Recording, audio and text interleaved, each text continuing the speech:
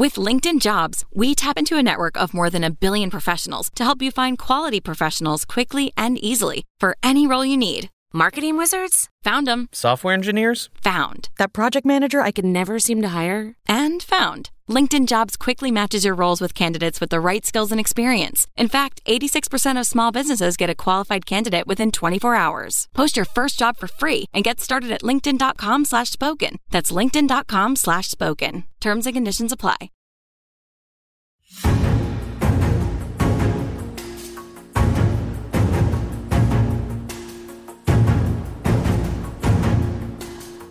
Hello and welcome to Politics War Room with James Carville, and I'm Al Hunt. This week our guest is a senior fellow at the Institute of Global Affairs at the London School of Economics and a great journalist, Soviet-born Peter Pomerantsev.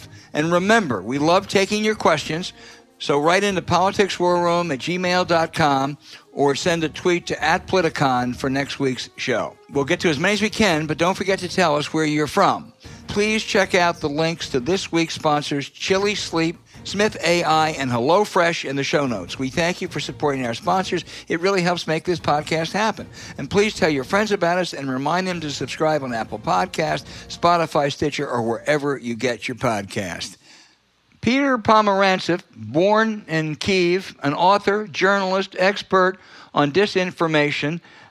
We appreciate you joining us, Peter. You're going to be a great guest. There's so much to talk about, but let's just start with President Zelensky's remarkable address to a joint session of Congress. His tone, the history, citing Pearl Harbor, 9/11, I Have a Dream, that compelling video of the beauty and the brutality in the country where you were born. How did it strike you, and did you get a chance to see Biden's response? So I have to be honest, I was teaching today, and so I watched the video just because everybody was sharing it, but I haven't sat down and sort of deconstructed it bit by bit. But generally, I mean, Zelensky has had a remarkably good war as a communicator. I'm very interested to know afterwards who's helping him write the speeches, because they seem very well calibrated to different audiences. He has a great speechwriting team anyway. It's the one thing that he was always very good at. His speeches internally were always very good. But I'm just interested, how he's calibrating specifically for these audiences now, these international ones. But even with good speechwriters, though, are you a little surprised, or did you have a sense before that he could rise to this occasion? I mean, this is, I don't know, Churchillian is obviously, a little bit of a reach maybe, but it's been pretty damn impressive. I think like many people, I wasn't sure. He was not a perfect prime minister in any way, but his gift has always been communication. Right. But somebody, a senior Ukrainian American academic who knows him a little bit, because I've never met him, mentioned this a little bit before the war, that you don't understand this man. He's been looking for the role of his life, his whole life, and this is the role of his life. And that's not a criticism, but actually he sees his own destiny in this. And he's, again, the word playing is the wrong word because that denotes fake. I'm not saying he's fake. I'm just saying this is what he feels he was like, the role that he was destined to play, and he knows how to play it. Strategic reforms of the economy and the judiciary were not his cup of tea, frankly, and one that we could ask many questions about. This sort of thing, I mean, talk about come the moment, come the man, but that's his communication capabilities. But the fact that there's something deeper going on. Great leaders feel a connection to the nation. Now that can be really creepy, as in Hitler saying, "Ich bin das Volk," I am the nation, and Putin claims something like that. That's very creepy. But the gift of great leaders is to tap into the nation's mood.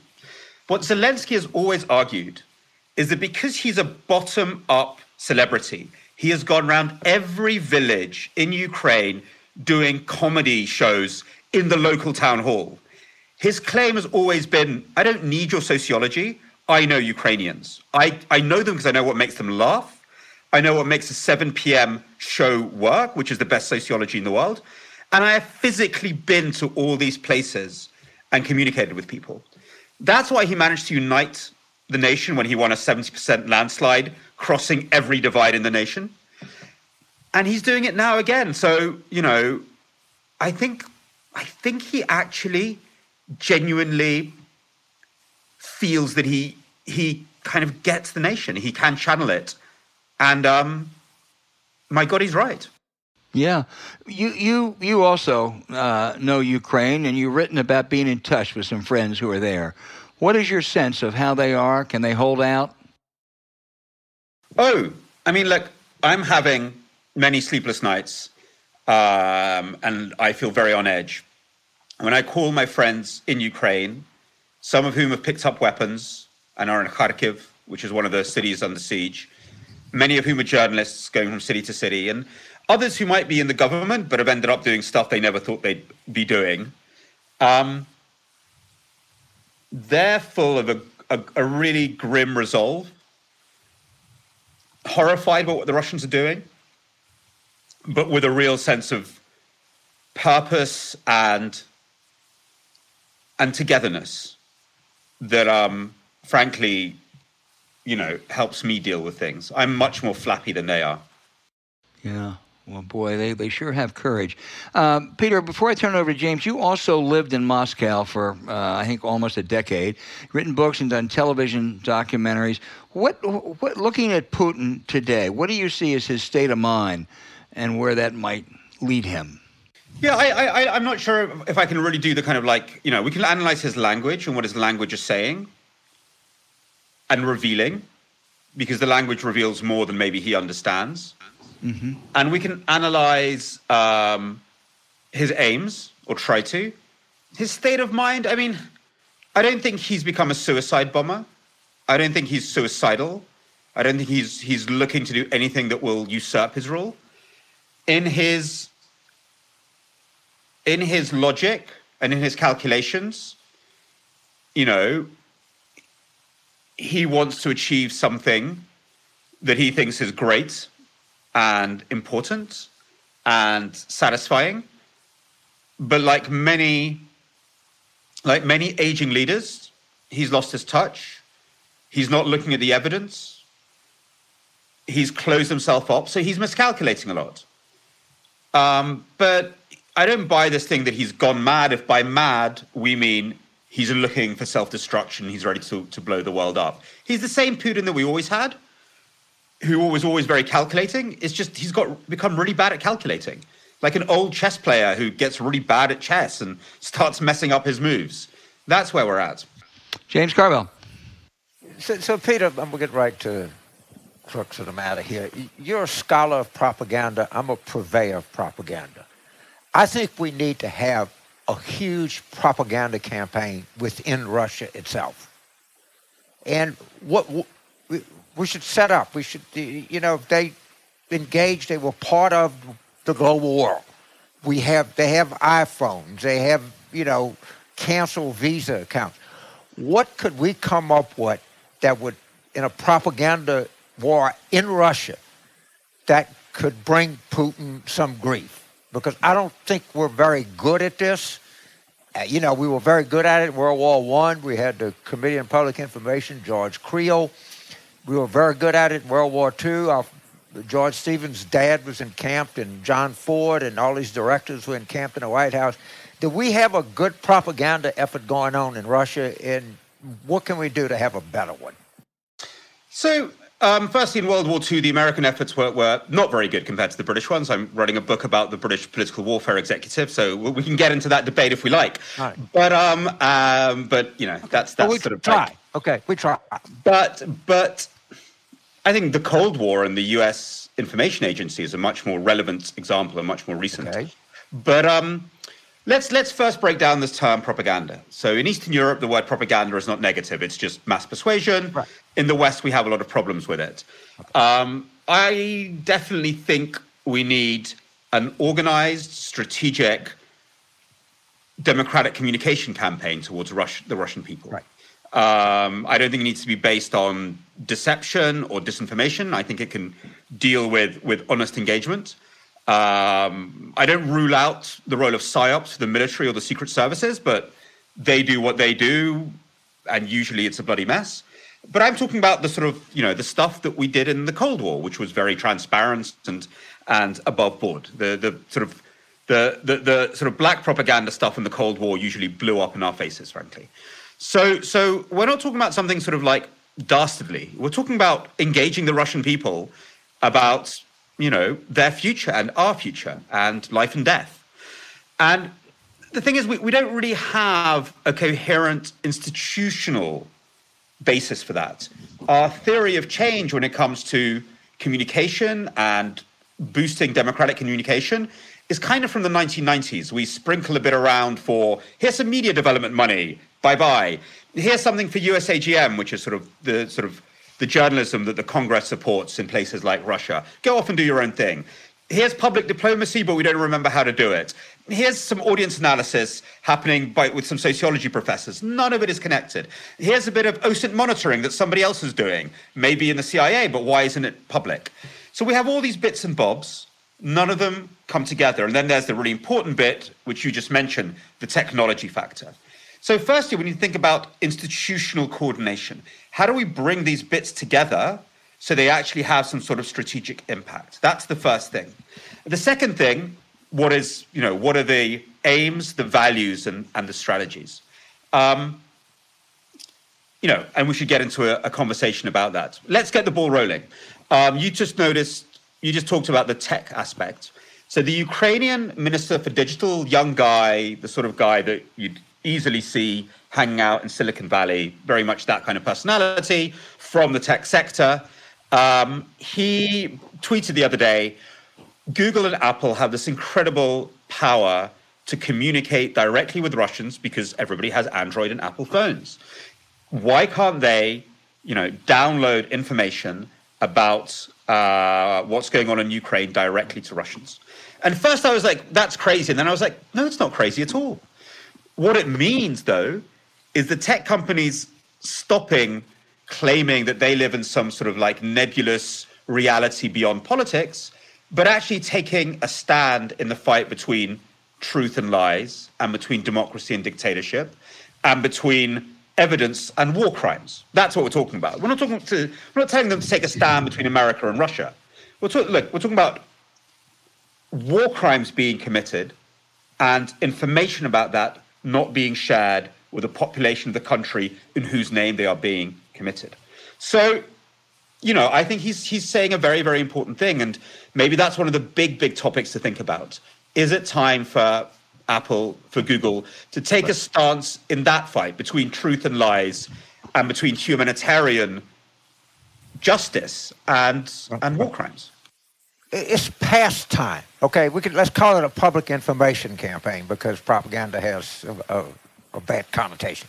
Whatever it is. Visa and MasterCard, they don't accept anymore. They got the names of all of these Russians that were paying them bills. You can send them stuff. There's stuff that you can do to undermine this. You can tell the Russians that they're in danger of becoming vassals of the Chinese, which will scare the shit out of them. All right? That we're begging, Russia's begging China for help. You need to know this. In the tech companies, honestly, fuck them. We train their engineers. They're here. They profit off our tax code. They use our infrastructure.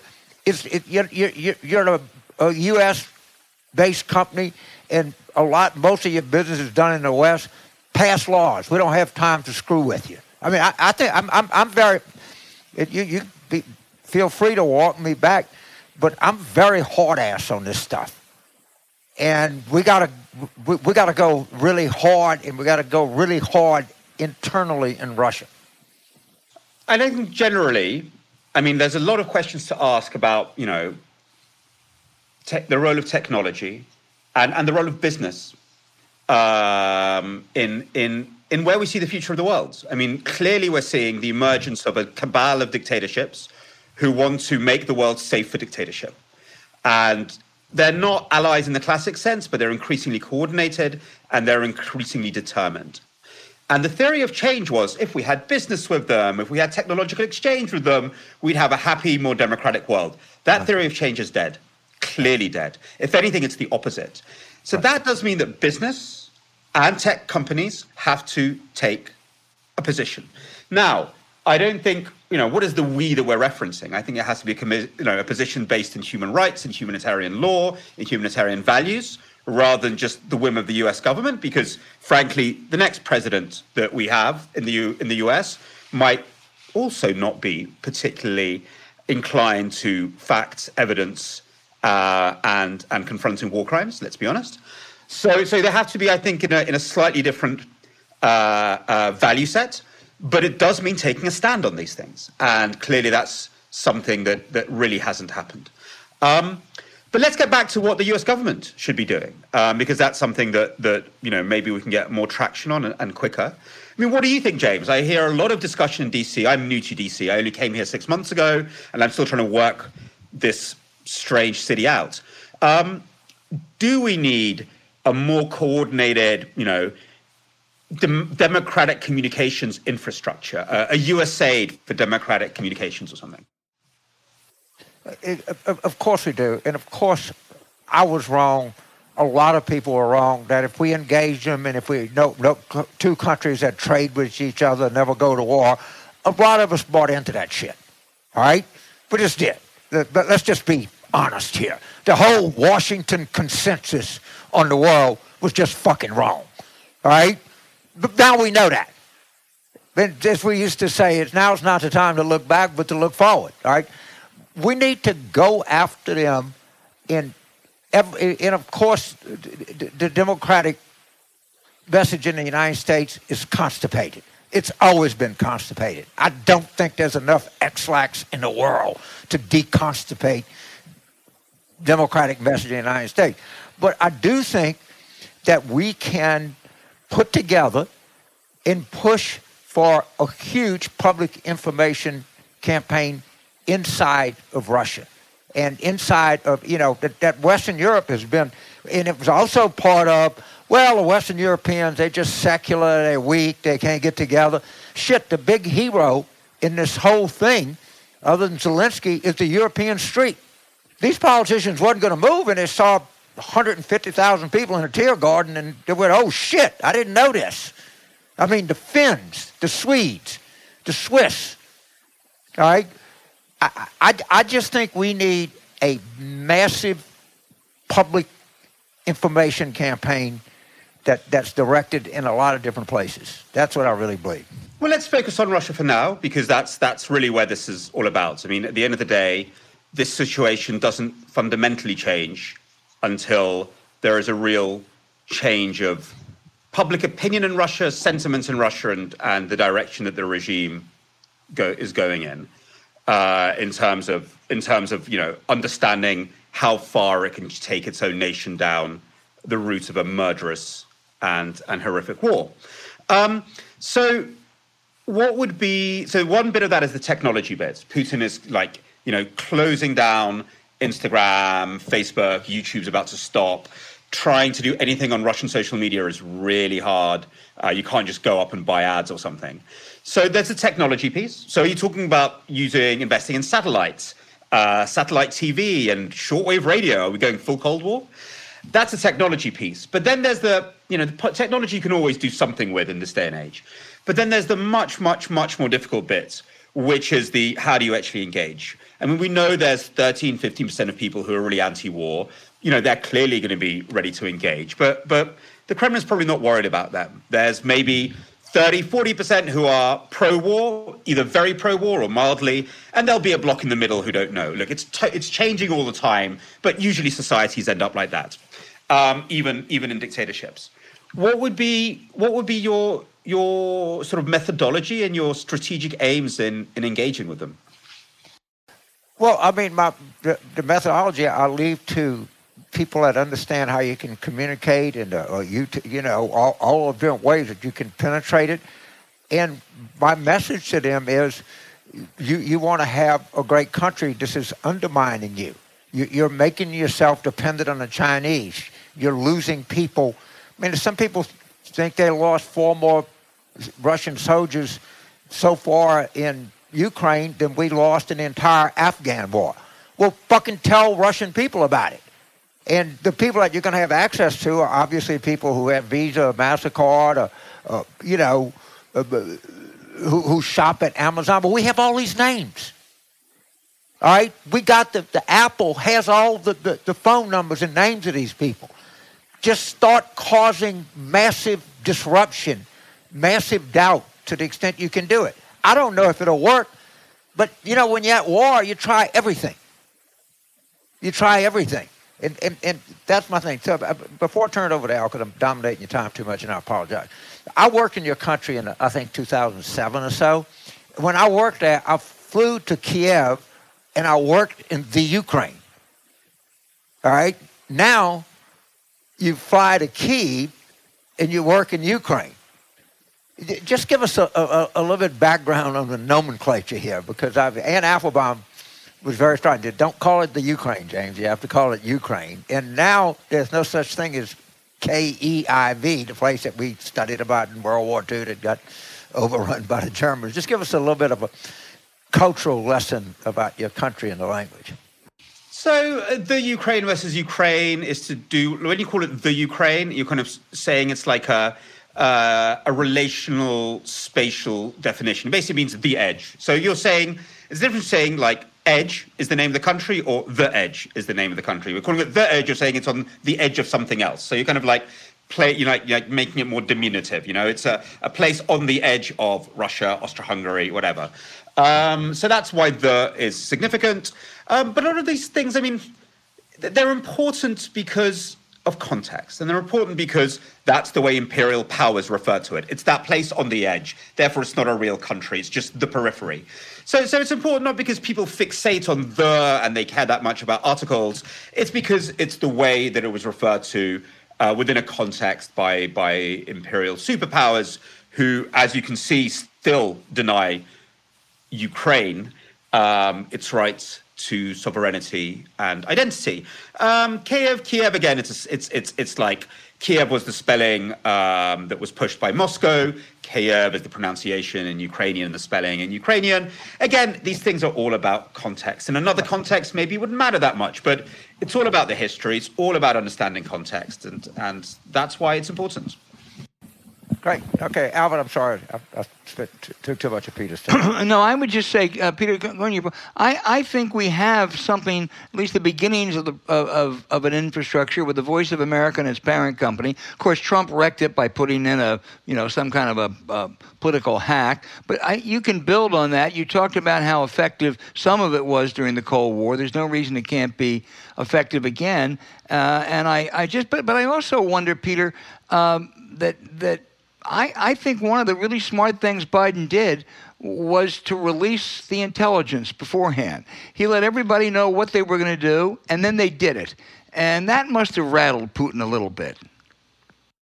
Yeah, it was definitely an innovative step. But, yeah, no, I think it was very innovative. And it's something we've been pushing for a long time. We're always like, we always did it. We as in the community of people who care about this, in the context of corruption. Why don't you leak more stuff about where the dirty money is? Finally, they're doing that, and all these interesting things are coming out. It is. I know it's hard for intelligence agencies to do that, and even then, people were super skeptical. You know, journalists were like, "Well, how can we believe you?" They're like, "You got to believe us," and they're like, "Tell us your sources," and they're like, "Of course, we're not going to say our sources." So it was still hard.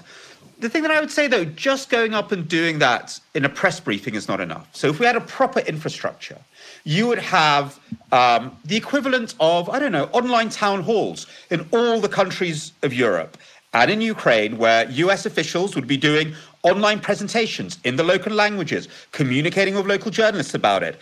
Just having Jen Psaki or her various colleagues brief, the White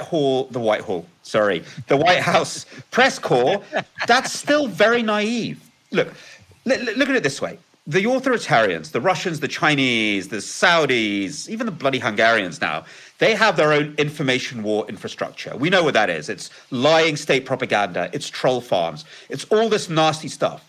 We have to have our alternative, which is built on completely different values. So they do troll farms, we do online town halls, but in every audience that matters across the world, So that's what I mean. We need to have a whole machine that is doing this with, which is commensurate to our values, or the values we claim to have, but it is just as targeted, just as focused on different audiences.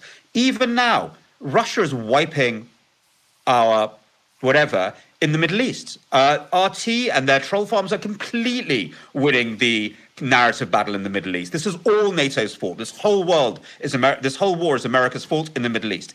Even in Central Europe, in Bulgaria, in Hungary, Russian or Russian proxy media are doing great damage, still working very, very hard. Nobody is working with those audiences. The same in Latin America. Look, this is an international tussle. The Russians have got a bloody nose, an informational bloody nose, in the Western America, partly because Putin didn't tell his info war people what was about to happen. They couldn't prepare. He didn't tell anyone what was about to happen. He didn't tell the bloody army by the looks of it. So they didn't prepare. They couldn't, roll out their campaigns. They will, yeah? Just because a couple of European countries banned RT doesn't mean the Russians have gone. Democracies are always open. We will always have ways to get information from autocracies into our systems. That's the nature of democracies. Within a few months, Russia will be rolling out a huge campaign talking about Ukrainian atrocities. Well-meaning literary magazines will publish stories about how the Ukrainians shelled themselves or something, how this was all NATO's fault. This narrative will return. And in order to engage with it, you will have to engage in a very honest and earnest way with audiences across Europe, across the Middle East. Who's going to do that? Whose job is that? No one's. How well do the British do in that, Peter? At least we have a theory of change, but I still don't think we have an infrastructure. I still don't think there's a kind of... We really need to imagine what is democratic communication in a 21st century. The Cold War stuff just shows that we know how to do it. We can't just roll out our Cold War models and hope they're going to work. So the British do think about it. We like to think we're really good at it, and they're certainly talented people, but I don't think we've really coalesced this into infrastructure. We'd see it. I mean, this can't be something hidden. This has to be something that just exists, like a USAID that focuses on communication. Yeah. Let me get you, before I turn it back to James, let me get you, put your Russian expert hat on for a moment. And just two questions. Does Putin face any threat from within, or is that just unrealistic? And what's your realistic good case ending for all this? Oh, look, he's miscalculating horribly. So suddenly we're in this new zone where Putin is in this spiral of bad decision-making. And I think James said something very, very powerful there, which is very true. Look, the Russian project is bigger than Putin. This is a great power with vast history, with a bureaucrat class, with a security class, with classes. This is not even though Putin's managed to sort of seal power around himself in many ways, it's still a system. That system can just go on strike, If the bureaucracy just says, nope, this ain't happening, or if the army just says, nope, this ain't happening, then you have this sort of paralysis. Putin can keep on pressing buttons, but the system won't work. No, we're not at that place yet, but we could get there if he keeps on miscalculating. If the system, and it is a system, it's a serious country with, that depends on a lot of very well-educated, very, very usually highly motivated people to do their job. So it can essentially just go on strike. And if he continues messing up, we'll be like the late Soviet Union, where the system just stops working. Putin's system so far has not been a totalitarian one. It's been an authoritarian, kleptocratic one based on a pyramid of mutually reinforcing corrupt self-interests, from the traffic cop through to the minister. That's disappeared. There's no money left to do that through. You were meant to do ideology once a week, say, I believe in the ideology, and then you go and live your personal life and make your money. That was the system. After 2014, it got a little bit less profitable for everyone, but it was still pretty much working. What he's gone and done is set fire to the whole of that system. In his head, he wants to do Stalin 2.0. He wanted to switch to a totalitarian dictatorship. Does he have the repressive muscle to do that? I don't know. These kind of security guys that he's created around himself, they're kind of cosplaying Beria, Stalin's head of the KGB. Whether they can do Beria, whether they can arrest tens, hundreds of thousands of people, millions of people, whether they can build prisons to house them, unclear. So, in his head, that's what he wants to do. His rhetoric is clearly a totalitarian rhetoric. Just now, he's been on Russian TV saying he's going to purge and cleanse the nation of vermin. That's anyone who disagrees with him. So he's using totalitarian language, which is getting ready for sort of mass repressions. But again, he might press a button and the system is so corrupt, it's so incompetent that maybe what he thinks it will do won't happen.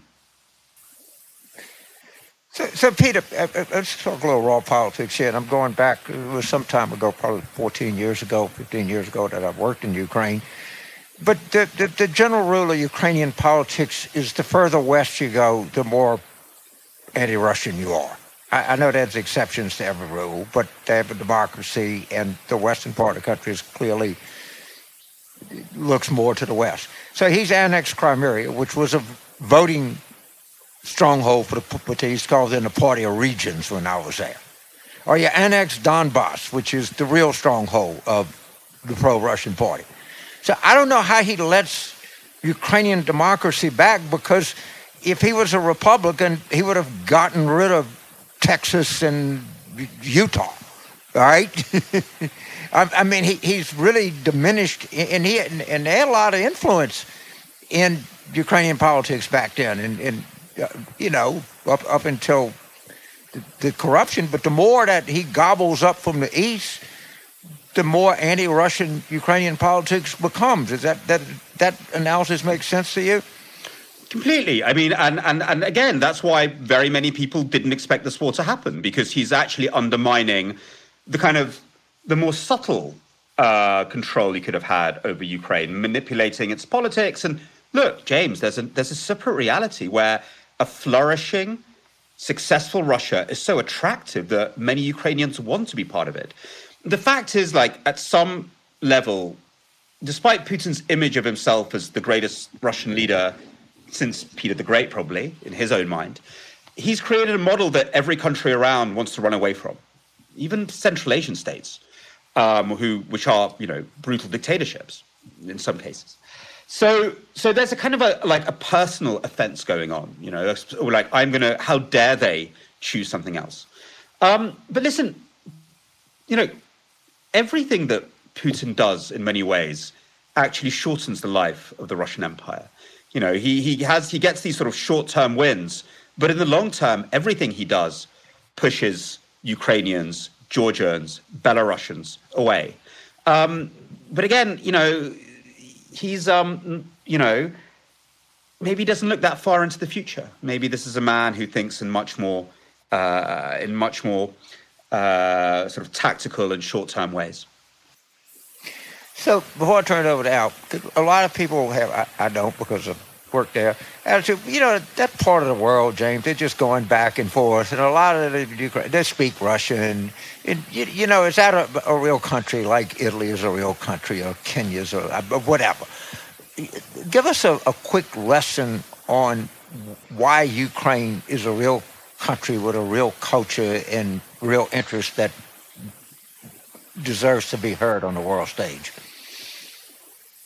Well, look, I can give you a history lesson. Go back to Byron, who's already writing about Ukraine as this incredibly romantic notion, same as he's writing about Greece. During this great romantic period where you celebrate the emergence of nations as this romantic ideal.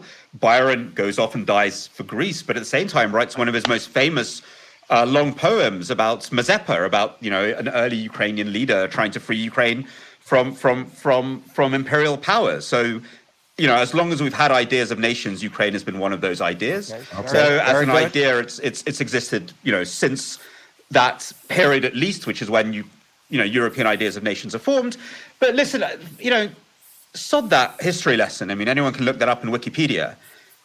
Right. The great scholar of what is a nation, Benedict Anderson, comes up with this idea of a nation as an imagined community.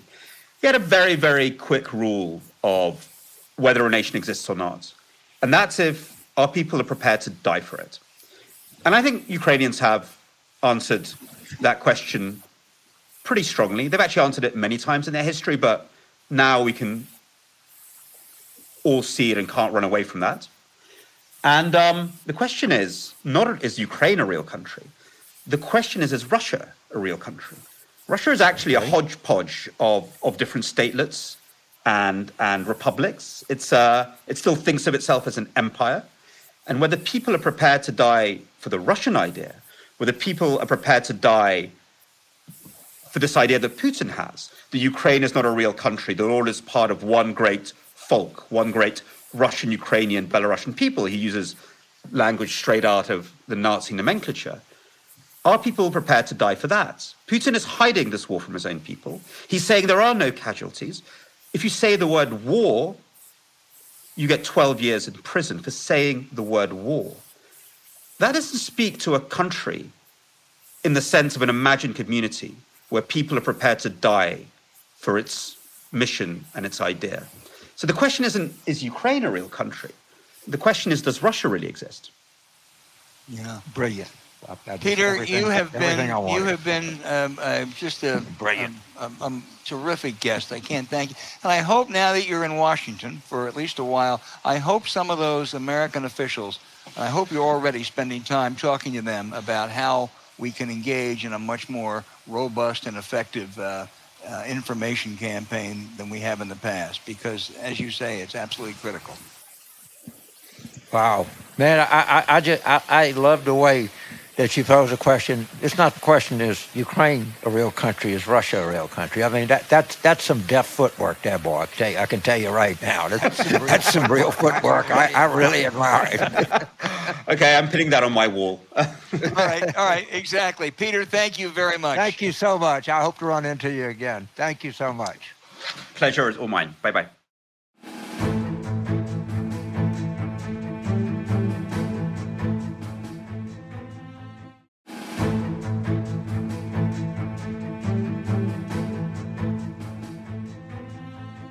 You know, James, I think it's widely agreed that the global order changed dramatically February 24th when the Russians invaded Ukraine, sovereign country.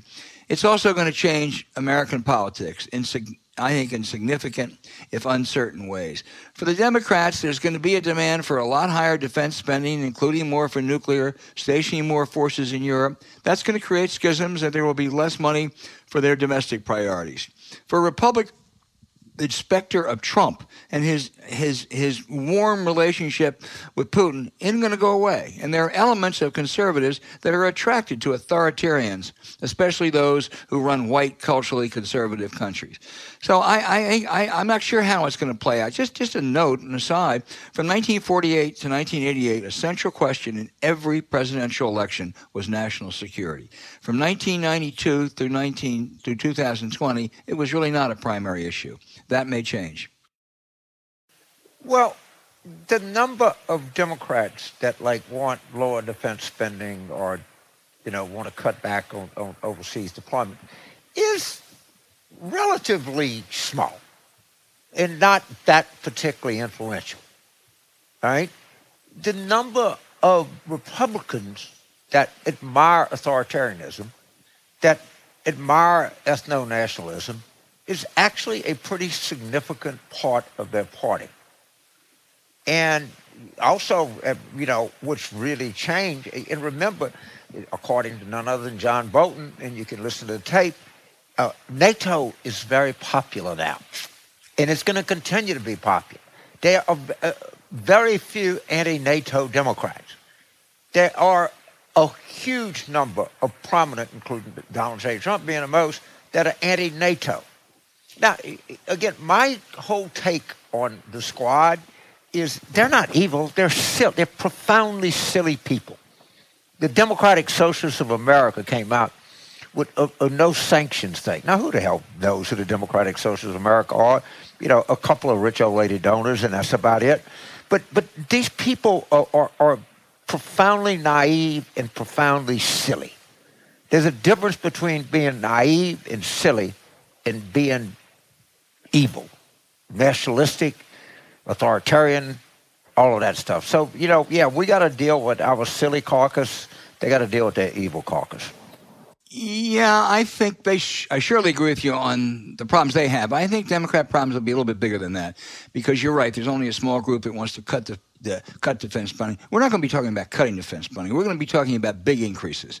And those big increases are going to just inevitably take money away from some domestic programs. The Democrats had a basic deal. For every dollar you add to defense, you add a dollar to domestic spending. I don't think that'll fly any longer. And it's not that I don't wish it would, but I think that's what's going to happen. So, it's, we'll see how they navigate it. Yeah. But, it should be a bigger problem, a much bigger problem for them than for Democrats. Much. Well, you're right. And the specter of Trump is not going to go away. No. And they don't want to stop displease him. His stupid mouth. And you mentioned NATO. It was also John Bolton, who said he wanted to get out of NATO in the second term. That's what Putin thought.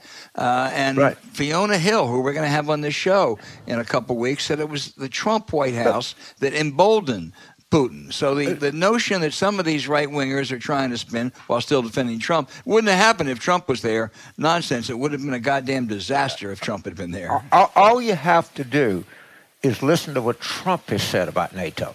Yeah. If you don't trust John Bolton, you think Fiona Hill is a part of the deep state. There are videos of Trump saying he wanted to get out of NATO. There's videos of Trump saying it's obsolete. There's videos of Trump not knowing what even the hell NATO was.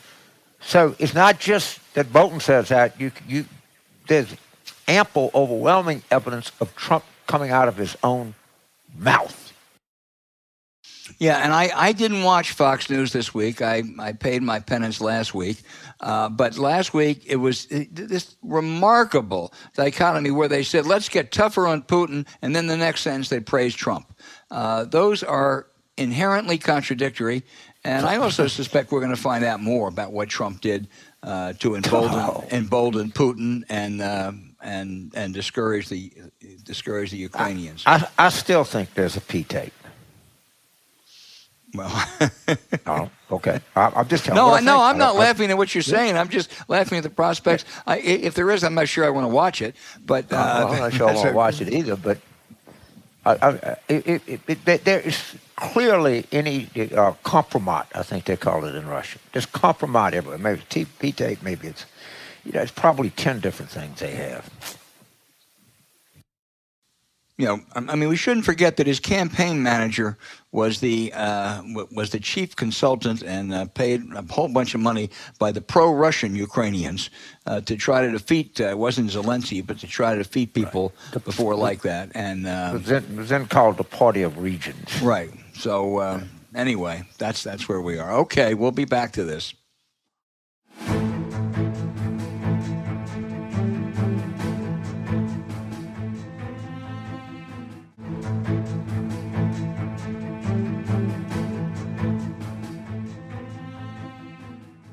All right, James, now for those really good questions from our listeners. The first is from Eileen in Wayne, Pennsylvania. Eileen, I used to live there. I want you to go up to Luella Court and wave to my homestead from many years ago. But, James, she has a good question. She says, Donald Trump has a huge war chest. I believe it's over $100 million. I'm not sure that figure's right, but it's close. And it's still coming in. I don't think he's going to share it with fellow Republicans. Donald's not in the sharing. Can he use that to pay his attorneys? If he doesn't run for president in 2024, who gets that money? Or does he use it as his personal piggy bank? I'm going to refrain because I what I do is I pick up the phone and call Vanessa, FEC lawyer. But I think he can pay legal fees with it. Mm-hmm. I think you can convert it to cash if you pay taxes on it. I think the law, I don't know which pool he's raising it in. Some of it can be in a PAC pool, some be in a campaign real egg pool. So your question is a good one. Maybe we have some lawyers out there who can give a better answer than I would. But in this instance, I would just pick up the phone and call a lawyer. Well, or call our friend Fred Wertheimer, who would know. Yeah, Fred would know. Fred Wertheimer, exactly. If you're listening, tell us, and we'll report next week what you said. And just tell us what the law is and what Trump can or can't do. Yeah, Fred is both a lawyer and a campaign finance expert. So we'll Fred, tune in and we'll defer the answer till we get the expert in the booth. But we'll let you know, I promise, Eileen. I still love Wayne, Pennsylvania. Shane in Minneapolis says, considering the state of American politics today, if you could go back and magically change one thing that would make a difference, what would it be? I'm sorry, Shay, I'm going to do two things. I do two Supreme Court decisions. I would do, two of the worst Supreme Court decisions since Dred Scott, or maybe. They just were awful. And one was Citizens United, which just opened the special interest money spigots, and the other was Shelby County, which just made voter suppression easier, and it was the beginning of rolling back rights, which our great guest Ron Brownstein talked about last week.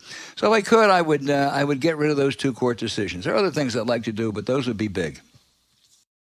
You answered it first, so I was thinking what I wanted to add to it, and I think your answer is 100% right. I think these two Supreme Court decisions have just staggeringly undermined American democracy, and none of them were grounded in very much.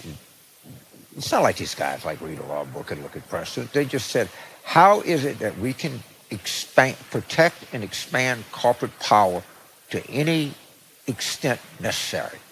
And both of those are really about the expansion of corporate power, and that's what's at the bottom of all this. I don't know if they even inherently racist. I think that they know that the more people vote, particularly the more black people that vote, the worse it is for corporate power. I think that is, for most of them, the altar they worship on, and we're paying the price for it. Yeah, no, I agree. One more, Jeff in Marin County, California. We both love Marin County, California. Good question for you, James. He's wondering how Governor Youngkin is doing in the state of my childhood, Virginia. It was my childhood, too, before I went to Pennsylvania. He said Jeff was a little surprised to see his approval rating is not so good. Every policy proposal he ran on, Jeff says, is being rejected. Can you tell us about that and reflect for a moment, how do people get elected when a clear majority of voters reject what they're selling? And as a P.S., Jeff says, thanks for the Blinkist discount. All the books I'm reading are done in minutes now. Good for you, Jeff. Anyway, James on Youngkin. Well, first of all, you can tell that he's a smart guy because his Blinkist habits and his question. And it's a good question because, he was the guy in the vest and was the kind of good Republican. Unlike Trump, he was couth, and people are starting to see this for what he was. He ran on unpopular proposals. Terry just got caught up with a lot of left-wing craziness that he had nothing to do with, and just a kind of bad cycle and, bad presidential approval numbers. I think that the Republicans are investing a lot of hope. McCormick in Pennsylvania, different people you can see, the guy running in Ohio, this kind of hedge fund, private equity. I like Trump, but I dress better than he does, and I'm not as uncouth as he is. I don't think that's going to be a sustainable model over a period of time, but it certainly is a sustainable model right now. Yeah, it is. There was a survey out this week. I find the numbers hard to believe that it wasn't the parents, the teachers' issues that hurt Terry McAuliffe as much as there was a huge turnout among people, older voters. And that went against him. And Rockingham County, which, as you know, because you went to my daughter's wedding, Shenandoah County, the county right south of Shenandoah is Rockingham. Right? You got to take out the city of Harrisonburg because it's independent city. They had a higher turnout in 2021 than they had in 2020 without Trump on the ballot. What was it, you think? I think I'll be honest with you. I said it on your wife's show the day after the election.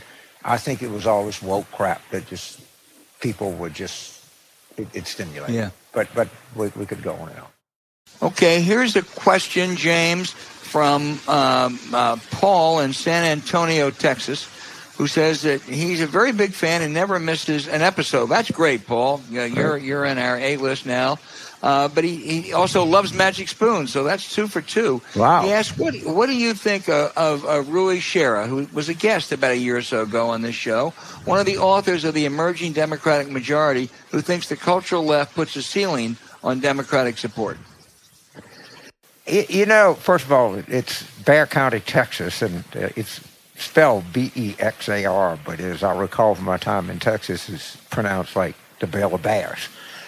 I think Ruy Teixeira is, if I had to pick, I don't know, 5 smartest observers of American politics of my time, there's no doubt that Ruy would be on. He probably would be higher than number 5. And I think the emerging Democratic majority has been somewhat misconstrued. I also like John B. Judas until he became an unwitting stooge of the Russians, but I think he's seen the error of his ways. I think he's a very bright guy. But Rui's been on the show. If I were in a political foxhole, no one I'd rather have on my side than Ruy. Next question, James, from Mary in Illinois. Mary, I wish you would have told us. Mary in Illinois. That's Mary It's a big state. Yeah, James married a Mary from Illinois. Right. We could compare notes. She asked, do you think Russia's ongoing war against Ukraine will have any effects on the way we plan, they plan to interfere in our 2022 elections? Mary, the one thing I will assure you, they plan to interfere in our 2022 elections because that's what they do. That's what they always do. Weren't very effective in 2020. I think we're a lot more prepared for it. And now that Trump is gone, maybe the Republicans will help Democrats and rise to the occasion to try to prevent them from doing so. Yeah. I mean, they'll try everything. The truth of the matter is you know, it's relatively early in this. They've been hurt. I mean, we all had, and I talked about this earlier, we had erroneous, and let's face it, we all did. We believed that there was a way that everybody could make money and that they would get a taste of freedom. And that was almost, I know of very few voices that were against this, and I concede that. But they are being exposed as not even, they don't have a second-rate army. They have a third-rate army. I mean, they can't do the basic stuff that armies do. I mean, the Army of the Potomac in the Civil War was better logistically than the modern Russian army. They can't do crap. I mean, it's just amazing when you see how many people they lose, how their supply lines are all jammed, how inept they are, how small their economy is. I mean, hopefully all this exposes something, and I hope the Russian people start to see it. They've been massively ill-served by their political leadership. Massively.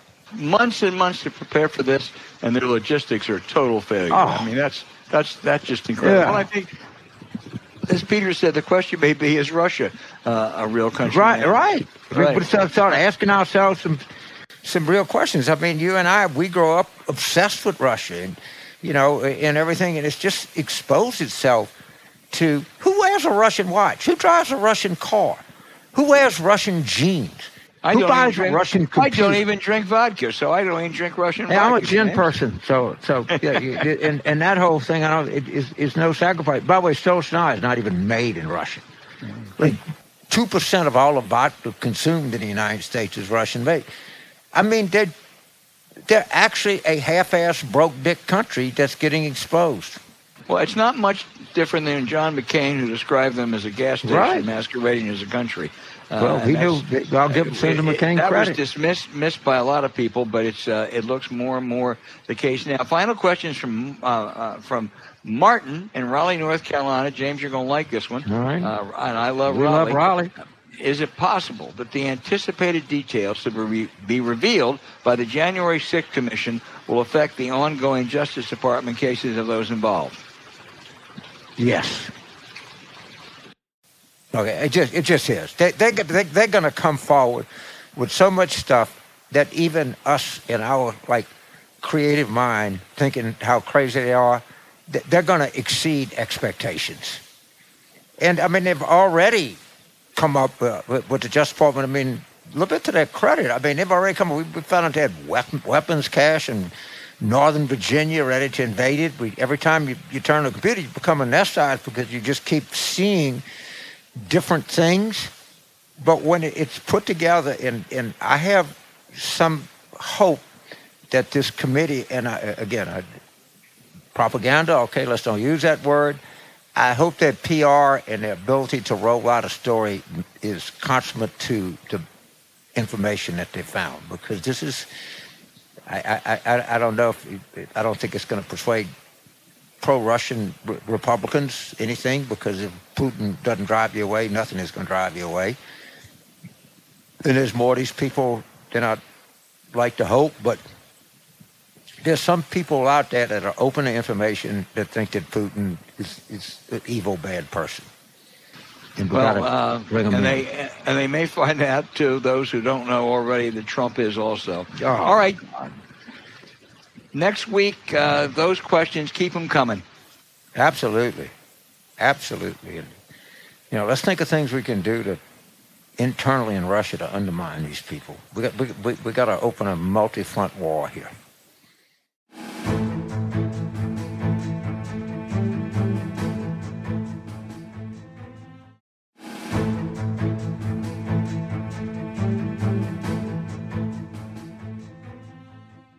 All right, and now for the outrage of the week. James, we've been semi-defensive about Joe Manchin, who some of our audience really doesn't like. We've noted he represents a very conservative, coal-dependent state, but no longer for me. I'm off any Manchin bandwagon, and not just because he scrolled during President Zelensky's speech to a joint session. That was just distasteful. Far more serious was when he killed the nomination of an eminently qualified Sarah Bloom Raskin for the Federal Reserve Board, charging she would prioritize climate change over fighting inflation. Senator, this was a nomination for the Federal Reserve, not the EPA. Raskin previously served on the Fed board, was Deputy Treasury Secretary, and her nomination was praised by people like Fed Chairman Alan Blinder and Janet Yellen, former chairman of the Federal Reserve, who know a hell of a lot more about monetary policy and inflation than Joe Manchin. The West Virginia Democrat always looks out for his political and personal interests, which makes me wonder, what was his real motive here? There's a call for some good investigative reporting on this. Joe Manchin, you've lost me. Well, okay, I admit that I defended Senator Manchin. I'll probably do to some degree. I think some of the things that he's done, I would call them disappointing, but not totally out of character. All right, he is a kind of, plus 70 West Virginia Democrat who's a little bit of a curmudgeon and has a little different worldview. Yeah, James, I give him that on coal, but not on Sarah Raskin, not in the Fed. I mean, he's just somebody got to him. Again, they could be other things. It's not sort of totally out of character that he would be against it. I think I disagree with it. I'm not. From everything I know, this person would have been an excellent thing. But the one that you just can't top his Christian Sinema. So she ran as a Democrat in 2018.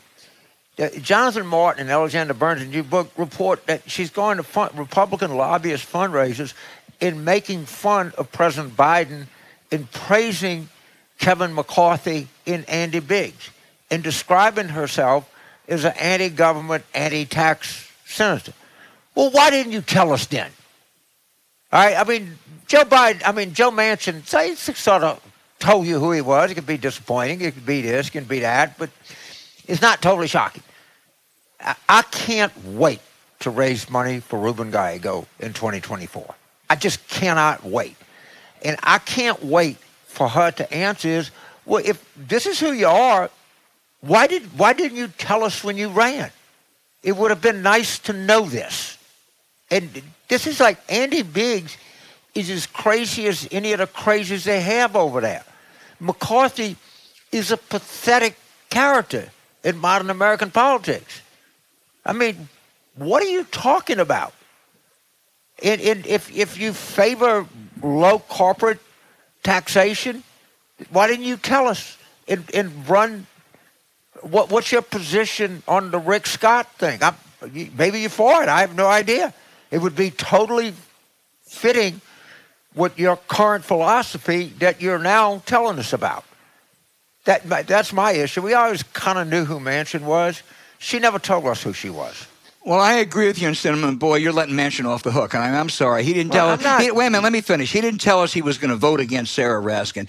He didn't do that for Cole. Cole didn't have anything to do that. He did that for financial interest somewhere. And all I'm saying is I'd like some good investigative reporters at the Wall Street Journal or the Washington Post or so to pursue that. This was an eminently qualified woman who has been endorsed by the people who really know the issue. And suddenly Joe Manchin pipes up and says he's against her for climate change. That does not. I'm sorry. That doesn't compute. I'm not. Again, I'm not defending. I know, but he didn't make fun of President Biden and praise Andy Biggs and. No, he didn't do that. With Kevin McCarthy. Well, I'm just saying. This is like a little bit of kind of what we knew. He this is unbelievable what she did. But at any rate, they both had bad weeks. Anyway, okay.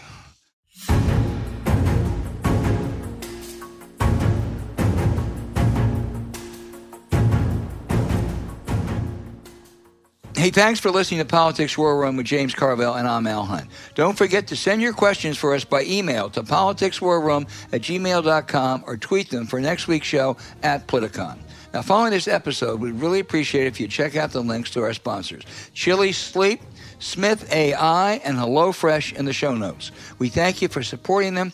When you do, it helps make this podcast happen. To keep up with us, subscribe to Politics War Room on Apple Podcasts, Spotify, Stitcher, or wherever you listen. Please rate the show with a 5-star review. We'll be back next week with another show as we continue our War Room planning.